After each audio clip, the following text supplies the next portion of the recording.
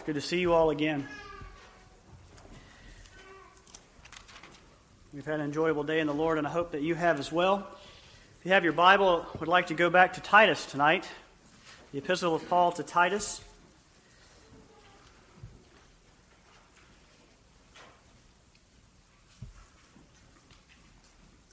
We'll read this morning, or this evening, chapter 1, verses 5 through 9. Chapter 1, verses 5 through 9.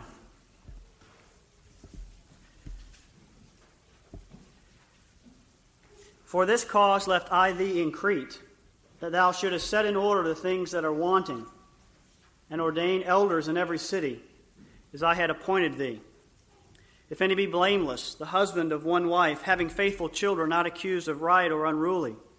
For a bishop must be blameless as the steward of God, not self-willed, not soon angry, not given to wine, no striker, not given to filthy lucre, but a lover of hospitality, a lover of good men, sober, just, holy, temperate, holding fast the faithful word, as he hath been taught, that he may be able by sound doctrine both to exhort and to convince the gainsayers.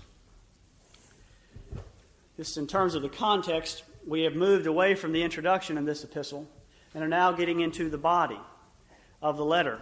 Apparently Paul was in Crete at one time and had established a church there and had begun to teach them the ways of Christianity. Apparently he had to leave sooner than he would like, so he left Titus in Crete to continue the work that he had started. This letter then is a follow-up letter a short time later to instruct Titus in exactly what he should do. The first thing that Titus was to do was to set in order the things that were wanting. To set in order the things that were wanting. The term wanting used here in this text means to lag, to be inferior, to lack, to fail. There are two areas that from reading the epistle you can infer what the two areas that Paul was speaking of. And in general they were doctrinal errors and practical errors. If you look at chapter 1, verses 13 and 14, this witness is true, speaking of these deceiving Jews. Wherefore rebuke them sharply, that they may be sound in the faith, not giving heed to Jewish fables and commandments of men that turn from the truth. So apparently there were some Jewish teachers that had come into these churches and were teaching some doctrine that Paul thought was errant. So the things that he wanted Titus to fix, one of them was the error in their doctrine. The other was the error in their practice, the things that they were doing, the way they were living. If you look at chapter 3, verse 8. This is a faithful saying, and these things I will that thou affirm constantly, that they which have believed in God might be careful to maintain good works. So a good part of the epistle is just a listing of the things that Christians ought to be doing. And Lord willing, the next time we meet, we'll talk about the connection between doctrine and ethics. But these are the two general areas that the church in Crete, or the churches in Crete, were lacking, that they were wanting. Now, when we think about these two areas, we think about these two broad categories of errors in the church of the first century. What we find is that here in the 21st century, errors in churches haven't changed much. That although the times have changed, the basic problems are the same. Doctrinal errors and practical errors. Not much difference. We see in the book of Revelation a kind of a sweeping view of all the types of errors that I think the church would face over time in those 7 churches and those 7 letters to the 7 churches. What I would like to do tonight is go and look at one church in particular and see if there's anything that we can learn as 21st century believers from this church. The errors of the first century, what can we learn from them? And I'd like to consider the church at Pergamos, Revelation chapter 2. Revelation chapter 2. We know that all churches throughout time have 2 basic problems, doctrinal and practical. And there's a great relationship between those two. But the 7 churches, the number 7 in the Bible is many times a number that's used for fullness. So I believe in studying the 7 churches that you can find just about every conceivable category of error or problem in churches, regardless of the time. Revelation chapter 2, verse 12. And to the angel of the church in Pergamos write, These things saith he which hath the sharp sword with 2 edges. I know thy works and where thou dwellest, even where Satan's seat is. And thou holdest fast my name, and hast not denied my faith, even in those days wherein Antipas was my faithful martyr, who was slain among you where Satan dwelleth.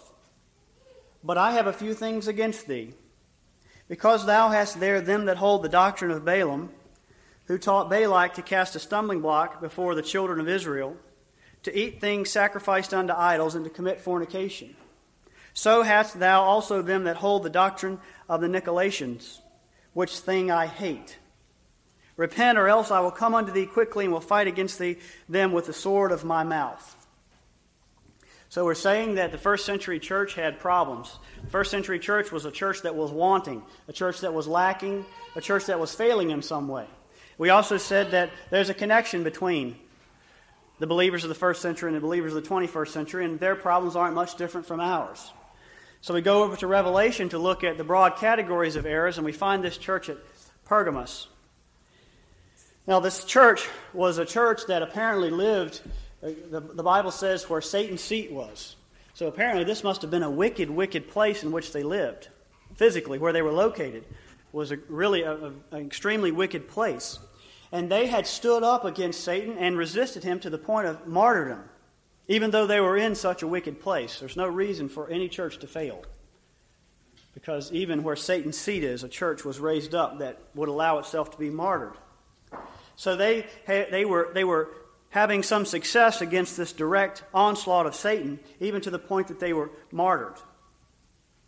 They weren't so successful, however, in dealing with the subtle deceptions of Satan. They took the direct onslaught, but when it came to something that was a little more subtle, they didn't have quite the success. Their sins were compared here to the sins of the Israelites at Baal Peor. Baal Peor. And you can find that in Deuteronomy, I think it's chapter 21 through 25. But essentially what happened there, Jesus is comparing what they're doing to what happened to the Israelites so many years ago. Essentially what happened was Balak, who was the king of the Moabites and a real enemy of Israel, tried to get Balaam to curse the Israelites. Do you remember that? He tried to get him to curse the Jews. And the Lord, despite Balak's efforts, wouldn't allow Balaam to curse the Jews. In fact, he pronounced a blessing upon them. But when his direct efforts didn't work, when he was trying to go at them head on, that didn't work. He tried to go in a little more subtle way. And so what he did was, he caused the Moabitess women to seduce the Jewish men. And they were brought in to their sinful, sensual Baal worship, their idol worship. So here these Jews had in one way resisted the direct attack of their enemy, but on the backside, when it was a little more subtle, they fell. The Lord's wrath was kindled upon them, and he sent a plague, and 24,000 of them were killed. So what the Lord Jesus is doing here to this church is he's saying, look, you're just like them. Here you've got martyrs. You've stood up and you've taken the brunt of the attack, and now you've got this subtle deception moving in, the Nicolaitans and so on, and you're falling. The Christians at Pergamon had stood up against Satan, but had been allured into this same pagan, sensual worship. Now, that's amazing to me, that you would have some in the church that would be martyrs, and others in the church that would go so far away that they would go to the idol, the temples of the idol gods, and carry on with the temple priests and priestesses in such a disgusting way. So the Lord's coming along here, and he's saying, look, you've resisted the big ploy, but here he's coming in with some subtle device, and you're falling for it. We don't want to be those who are taken by Satan's subtle deceptions. We don't want to resist the big things and then just lose the war of the battle of the little things. We want to be smart. We want to be wiser than he is. I want to give you a specific example of a way that I think churches can be undermined. And that is by the music that we listen to. The music that we listen to. I love music. Dana sometimes she gets on me. She says, can't we just have it quiet around here for a little while? I said, no, I love music. I want to listen to it all the time. The Lord loves music. You know that? He loves music. There will be singing in heaven. There will be sounds in heaven, sweet sounds. The Lord loves music. But the fact of the matter is, music can be a very deceptive device of Satan. Why? Well, it sounds so pleasing to the ear. Nice rhythm, nice beat. Most of the time, people who listen to bad music aren't even listening to the words. Find that to be very interesting. But music can be a very clever way of Satan to infiltrate the church and get us thinking in a way that's ungodly. My point tonight is not to give you a list of that music that I think you should listen to and the music that I think you shouldn't listen to. If I would, I'd say no country music, and then we'd move on to the next point. That's not even a clever device. But the music that we listen to, what I like to do is just give you some questions to ask. Some questions to ask about the music that you listen to that might help steer you in the right direction. Just 3 questions. Do the lyrics of this music promote ungodly thinking or living? The words, do they promote some kind of an ungodly idea, some ungodly way of thinking, of approaching life, or some ungodly way of acting or living? There's a little song that is in one of the movies, one of the kids' movies. I believe it's Aladdin. And one of the central song of the whole thing is really an effort to get the young girl to disobey her parents and go off with the young boy. It sounds good. The video has beautiful colors, but without knowing it, we were, just in our case, we were letting Maddie listen to something that was teaching her to disobey me. Didn't even know it. Do the lyrics of this music promote ungodly thinking or living? Does the melody of this music seem fitting for the kingdom to which we have been called? The kingdom of God is a holy kingdom. It's a separate kingdom. It's different. It's not like everybody and everything else. It's different and it's holy. The particular thing I have in mind here is heavy metal Christian music or Christian rock. Now, I understand where we're going with that. I understand the thinking. The thinking is to meet people where they are. And I understand that. And there's a sense in which we have to meet people where they are. But we don't want to go so far as to dress up like the devil in order to meet somebody where they are. The thing that kind of turned my thinking on that was I was reading a book once talking about how Jesus presented himself when he was on the earth. You know, to the first century culture, one of the dirtiest and nastiest occupations was that of a shepherd. He was dirty. He didn't have anywhere to live. He wasn't very clean. Probably didn't smell very good. He tended to sheep and to animals. In terms of the way, the social structure, a shepherd was the lowest form of occupation. And Jesus didn't come and say, I'm like Caesar, I'm a great king, or I'm like a great politician, or I'm like a really important person. He said, I'm a shepherd. I'm the good shepherd. And my sheep hear my voice, and I know them, and they follow me. He only went so far to reach people. You see, I think our gospel's more powerful than needing the rudiments of the world to draw people in. It's the very contrast in the gospel message that makes it so appealing, is that it's something different. It's otherworldly. Does the melody of this music seem fitting for the kingdom to which we've been called? And then finally, would you want a fellow church member, your pastor, or Messiah to know that you're listening to that particular music? For this cause left I thee in Crete, that thou shouldest set in order the things that are wanting, and ordain elders in every city as I had appointed thee. So Paul sets forth that he is to, he's talking about the things that are wanting. He tells Titus that he is to set in order the things that are wanting and to ordain elders in every city. Now, it's important to understand that Titus here was an elder as well. So Titus is an elder. Paul's telling Titus the elder to set the things that are wanting in order, and then to ordain other elders that they might set things in order that are wanting. Let's look at this phrase for a moment. Set in order. Set in order. It's one word in Greek, but it's made up of a base, which is, the word is called orthos, which means straight, erect, not crooked. So we get a number of words from this base, which will help us understand what Paul is meaning here. For example, we get the word orthodontist from this, and that's a person who goes in and sets straight, crooked teeth. We also get the word orthopedics from this. One of the things that is involved in that specialty is a setting of broken bones. So you can see what Paul is getting here at is that the elders have been given to set things straight that are broken, to take things that are crooked and make them line up, to take things that have been wrong and correct them. They are to identify, based on the Word of God, what they see to be wrong, and then set about by His grace to make those things right. They are given for a good purpose, is my point. They are given, you're not a church full of elders, so there's no point in going into all the detail about that, but just to know that the elders have been given for a good purpose, and that is to maintain the health of the church, which you are included.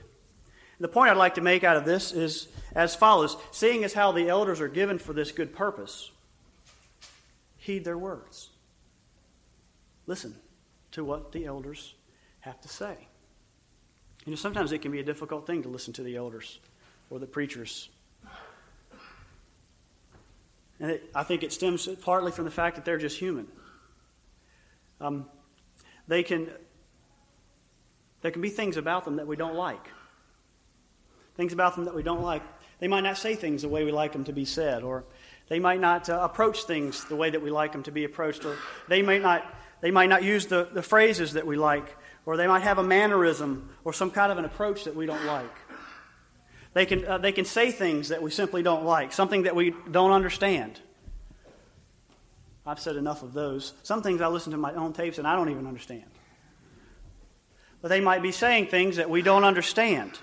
Or they might say things that we don't agree with. And these things can cause us to resist the message that they have from the Lord. In spite of these difficulties, we're instructed to obey the elders. Look with me at Hebrews chapter 13. Hebrews chapter 13.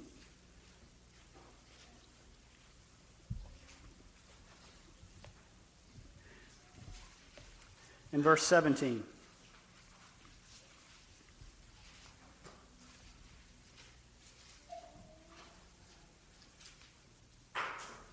Hebrews 13:17.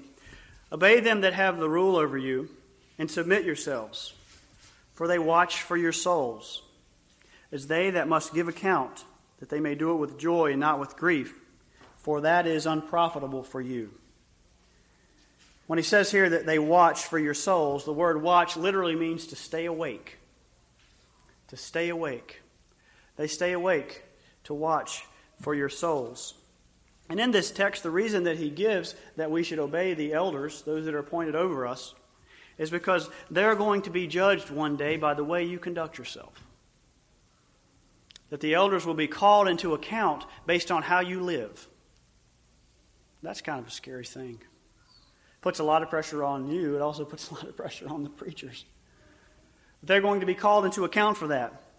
And he says at the end of this, for it is unprofitable for you that they would be called into account and not be able to account with joy. Now, I wonder why that is. It's probably a couple of reasons. Number one, you don't want to see those that preach to you stand before Christ and have to give a bad account. But other than that, if they are going to be chided for your conduct, how much more you when you actually face the Lord It's not profitable. The Lord has given the elders, the preachers, to take care of the sheep, to keep them on the right path, to keep them on the path of righteousness. Not to do you wrong, but to do you good. Now, at this point, I was thinking in my studies, I thought, I don't know what real point I would have in making this observation, because I don't know of anybody who's resisting the word of the preached word. I don't know anybody who is not heeding the word of the elders. And so I'm not implying that anyone is not heeding the word of the elders by bringing this up. What I'm simply saying is that I think the Lord wants me to bring it to your remembrance so that you would remember it. Many times I think it's true that He reminds us of things because someone's going to be tempted at some point soon to resist the teachings and the guidance of the elders. Now, the consequences of failing to heed the words of God's messengers are quite severe. They're serious and something that we should keep in mind. I have two for you tonight. One thing is, if you don't heed the word that comes through the ministry, the Lord may not keep you out of trouble. He may allow you to get yourself into trouble. Look at 1 Samuel chapter 8.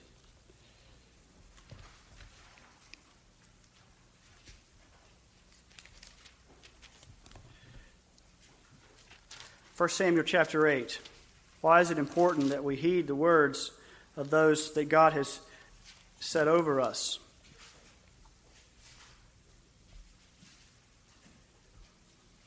The context here is that the Israelites, the Jews, are screaming for a king. We want a king. We want to be like everybody else. And the Lord is speaking to Samuel and telling Samuel what to tell the people. If they don't listen, what's going to happen to them? Verse 10, 1 Samuel chapter 8, verse 10. And Samuel told all the words of the Lord unto the people that asked of him a king. So he's bringing a message from the Lord to the people. And he's basically going to tell them what's going to happen if they get what they want. And he said, this will be the manner of the king that shall reign over you. He will take your sons and appoint them for himself, for his chariots, and to be his horsemen. And some shall run before his chariots. And he will appoint him captains over thousands and captains over 50s, and will set them to ear his ground, and to reap his harvest, and to make his instruments of war and instruments of his chariots. And he will take your daughters to be confectionaries, and to be cooks, and to be bakers. And he will take your fields and your vineyards and your olive yards, even the best of them, and give them to his servants. And he will take the tenth of your seed and of your vineyards, and give to his officers and to his servants. And he will take your men servants and your maid servants and your goodliest young men and your asses, and put them into his work. He will take the tenth of your sheep, and ye shall be his servants. And ye shall cry out in that day because of your king, which ye shall have chosen, and the Lord will not hear you in that day. So the Lord's coming along, and his people are asking him for something. And the Lord's coming along through his servant. He's saying, you don't want that. And let me tell you why you don't want that. Because it's going to be bad for you. Now, how often do we do that? We come along and we say, Lord, I want this thing. I want it. The Lord comes along through someone, some messenger, some preacher, and says, you don't want that. This is why you don't want it. It's going to be bad for you. But sometimes we're just like the Jews. Look at verse 19. Nevertheless, the people refused to obey the voice of Samuel. And they said, nay, but we will have a king over us. People come along and say, Lord, I don't care what you say. I don't care what your advice is. I don't care what your servant says. We want a king. We're going to have a king. And you know what happened? They got a king. And they got one just like the Lord said they would. And he ruled over them, and he was a bad king. If they had just waited, he would have given them David. But they wouldn't wait. So the Lord allowed them to have what they wanted because they wouldn't listen to his word through his servant. Another point to be made here, the second point I'd like to make, is that he may not get you out of trouble very quickly if you don't heed the words that he sends through his messenger. Proverbs chapter 1. The Lord is gracious and sends word and continues to exhort his people.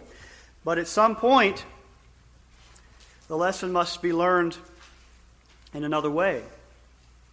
Proverbs chapter 1.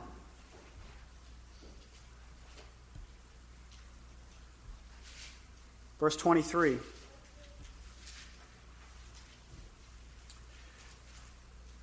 Turn you at my reproof. Behold, I will pour out my Spirit unto you. I will make known my words unto you. The Lord is saying, I'm going to send you word. I'm going to tell you what to do. I'm going to give you the right advice. I'm going to give you the right counsel. Because I have called and ye refused, I have stretched out my hand and no man regarded. But ye have set at naught all my counsel and would none of my reproof. The Lord is saying, I sent my word, I sent my wisdom, and I told you. But you set it at naught.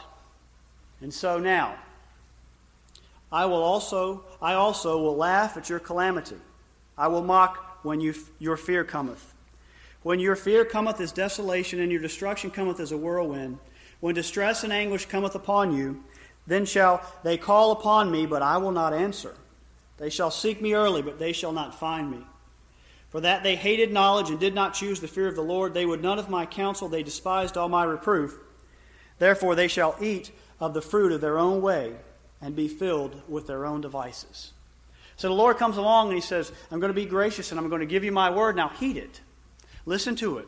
Soften your heart. Don't harden your heart. Hear what I have to say. Because I may just not deliver you from your troubles. I might let you live in them for a while if you don't heed the words of my messengers. Now, let me make this point. Nobody's perfect. Nobody understands everything in the Scripture. We get confused sometimes. We're deceived sometimes. Sometimes we just mess up, don't we? And the Lord is gracious. As Thomas talked about this morning, He's pitiful towards us. And He doesn't have a hard, stone-cold hand. But we have to be careful that when He continues to give us wisdom, that we heed it. Because sometimes in His fatherly displeasure, He will allow us to fall in order that we might learn.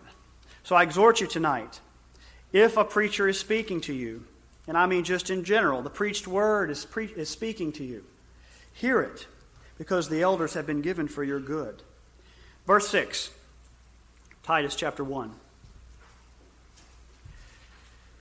If any be blameless, the husband of one wife, having faithful children not accused of riot or unruly, for a bishop must be blameless as the steward of God, not self-willed, not soon angry, not given to wine, no striker, not given to filthy lucre, but a lover of hospitality, a lover of good men, sober, just, holy, temperate, holding fast the faithful word he hath been taught, that he may be able by sound doctrine both to exhort and to convince the gainsayers. So Paul is here giving Titus some instruction. He says, I want you to set in order the things that are wanting, and I want you to ordain elders in every city. Then he comes along and he says, these are the qualifications of an elder. When you're looking for one, when you're going to appoint one, these are the qualifications that I want you to look for. And they really can break them down into two categories. First, he must be blameless. He must be blameless. Verse 7, for a bishop must be blameless. And all these moral attributes, I think, just find their place in this term, blameless. The term blameless means that which cannot be called into account, unreproachable, unrebukable, unaccused. And then he goes on to list a laundry list of things that kind of make up this term. He's not going to be self-pleasing, not prone to anger, not drunken, not quarrelsome or greedy. He's going to be hospitable, a lover of goodness, self-controlled, and so on. So he must be blameless. He must be morally upright. And the second thing is, he must be loyal to the word. Verse 9, holding fast the faithful word as he hath been taught. Now that is an awesome term there. Holding fast the faithful word as he has been taught. This word also is made up of two words. One of them means over or against. Kind of implies leaning against something. And the other means to have or to hold. So when you combine these two, what you see, you remember this morning Thomas talked about the church, which is the pillar and ground of the truth. What you see is a man who is leaning up against the pillar, holding the pillar up, and at the same time embracing the pillar and making sure it stands fast. He is both holding it up and holding to it. And this is what a preacher is supposed to do. He is supposed to come along and embrace the Word, and he's also supposed to hold it up.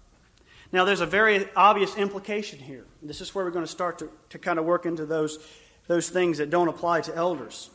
The implication is that if he's to push and hold the Word up, and if he's to embrace it and hold on to it and hold fast to it, that he must necessarily know it. He's got to know the Word. It can't just be something that he has a cosmetic understanding of. It has to be something that he is so involved with and is so involved in him that it becomes something of an experience for him. That he experiences the Word. It's not just letters on a page, but it's an actual experience. Now, Paul goes on to give the reason for these two qualifications of an elder. One is that he would be holy, he would be blameless, and the other is that he would be one who was loyal to the truth and one who would know the truth. Verse 9, holding fast the faithful word as he hath been taught, that Greek word means, it's a purpose clause. It means in order that, so that, to the end that he may be able by sound doctrine both to exhort and to convince the gainsayers. He is supposed to have these two qualifications because without these he can't really fight error. He can't fight error. You see, if he's not blameless, he'll be accused and no one will listen to him. If he doesn't know the Word, if he doesn't experience the Word, then he can't argue the Word. So we find then a principle for all of us, not just the elders, that if we're going to fight error, in whatever form it takes, we must not only live a life that is unreproachable, that is blameless, but we have to know the Word to the point that we experience it. It has to be more than just a passing kind of thing for us. Now let's talk about a specific application. I want to talk about fighting error in families. Fighting error in families. Really amongst children. You know, children are prone to errors of all sorts. Virtually every kind of error a child will commit by the time they're 2.5. I speak from experience. They are prone to just virtually every moral and mechanical and every other kind of error. You know, Asa, he's so funny. The kid, he just can't seem to learn how to get his shoes on right. He puts them on the wrong foot all the time and he loves it. So Daddy has to come along and teach him, right? Well, parents are given by God to fight error in their children. They're given by God to come along and say, this is how you put these shoes on right. This is how you do right. This is how you live right. And I know so many people, so many parents who try and approach parenting with one arm tied behind their back. They say something like, well, you know, I need to set a good example. I'm just going to set a good example and then trust that everything's going to work out all right. Or they say, I'm just going to love them. Oh, I just love them. I'm just going to love them all that I can. And I'm just going to trust that everything else is going to just fall into place. But they never themselves have a real experience with Christ and His Word. It's all kind of cosmetic. As long as you go to church on Sunday and you carry on okay, then we just trust that our children are going to come out all right. But the sad part is some of these that I know, their efforts are cosmetic at best. And sometimes the outcome is tragic. You know, there are many dangers facing a parent who tries to approach biblical parenting without really knowing the Word, without really experiencing the Word. I just thought I might give you a few of those tonight to kind of turn your mind over on this subject. Why is it that it's dangerous to try to be a biblical parent without a personal, ongoing experience of the Bible and the Christ of the Bible? The first is the parent will be forced to give shallow religious advice instead of deep spiritual counsel.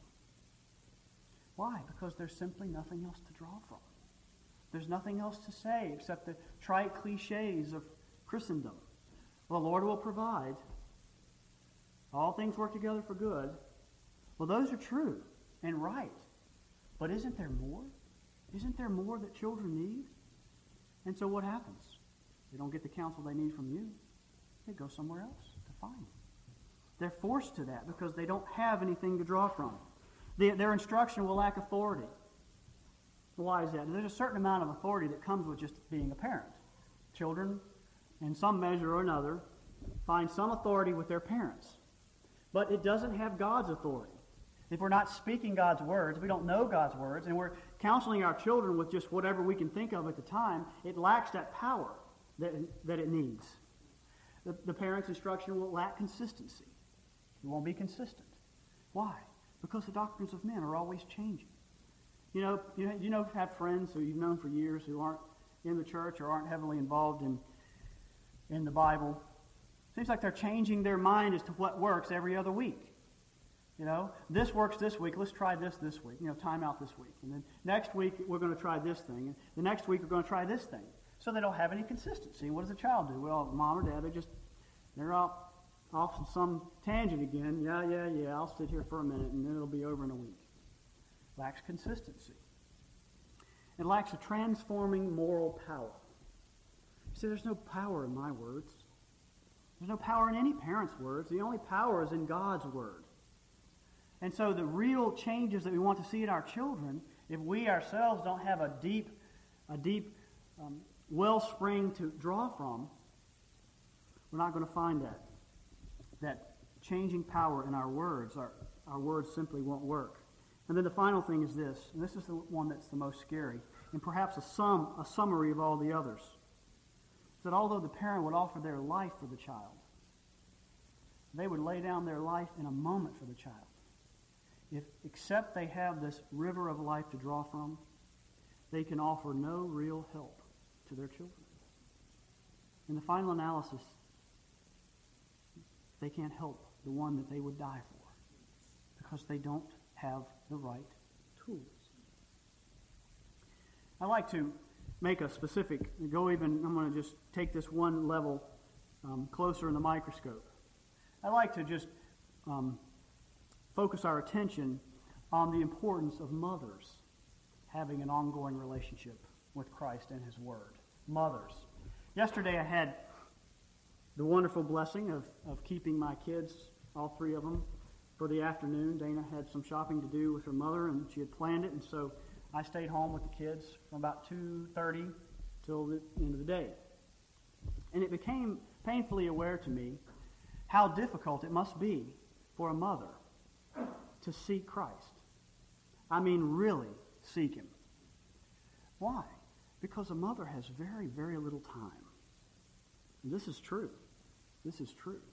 I mean, it's going from one diaper to the next, or one child to the next, or once lunch is ready, clean that up and get ready for the next, homeschooling the kids, praying with them, doing this thing for them, doing that thing for them. Their life is all, it's open and it's given away. But it makes it very difficult for mothers to have that quiet time with the Lord and to really seek Him in His Word. By the end of the day, the last thing that my flesh wanted to do was pray or read. I'm just sitting there going, Danny, get home. I got to go to bed. But can I encourage the mothers tonight? Can I encourage you, despite the difficulty, to keep pressing for that relationship with Christ? And the way I want to encourage you tonight is just briefly look at two success stories, two biblical success stories, to see the fruit that your children will bear if you can push forward and maintain a tight relationship with the Lord. Let's look firstly at Proverbs 31. Proverbs 31. Again, we're looking at the payoff. What is in it? I don't think it's altogether a bad question in the right context to say, what's in it for me? The gospel is a gospel of what's in it for you. Jesus died for sinners. We don't mean to take His glory by that statement, but you follow me. Proverbs 31, we meet a very great man. We don't learn much about him. We learn some of the things that he knew. He was a king, Lemuel. And we learn some things that he knew and the way that he carried on in his kingship. And I want you to notice the great things that he knew. Verse 3 of Proverbs 31. Give not thy strength unto women, nor thy ways to that which destroyeth kings. It is not for kings, O Lemuel, it is not for kings to drink wine, nor for princes strong drink, lest they drink and forget the law, and pervert the judgment of any of the afflicted. Give strong drink unto him that is ready to perish, and wine unto those that be of heavy hearts. Let him drink and forget his poverty, and remember his misery no more. Open thy mouth for the dumb and the cause of all, such as are appointed to destruction. Open thy mouth, judge righteously, and plead the cause of the poor and needy. What the man understood was that he wasn't to give his strength away to drinking or to women, but he was to give, as a king, he was to give himself over to doing that which is right, to judging for the poor, for helping the needy. Now you would think this man was taught by a great scholar. He was taught by someone, had to have been a prophet, or some such as that. Some great man must have taught this person. Well, someone great taught this person, but it wasn't a man. Proverbs 31, verse 1. The words of King Lemuel, the prophecy that his mother taught him. Now you think about that for a moment. This woman might have been dead for years, and she didn't have any idea, perhaps, that God Almighty would use the thing that she taught her son and record it forever in His Word. Now you think about that. What a great fruit was born from the fact that this woman knew Christ. The other place I'd like to go quickly is 2 Timothy. Timothy's another great man.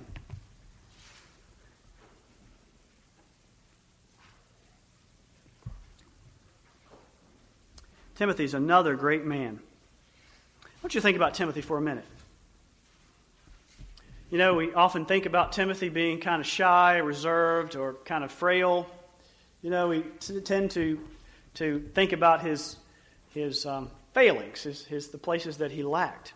But the fact of the matter is that when God went to ordain the first Christian preachers, the very first ones after the apostles, Timothy was one of the very first ones He chose. Now that is a great honor. 2 Timothy chapter 3, verse 15. And that from a child thou hast known the Holy Scriptures, which are able to make thee wise unto salvation through faith which is in Christ Jesus. Paul says, Timothy, I know you, and I know you've known the Scriptures your whole life. And now God has come and He's ordained you, He set you apart. And you're one of the first pastors in the history of Christianity. Now this man, he must have had a great father. He must have really taught him a lot.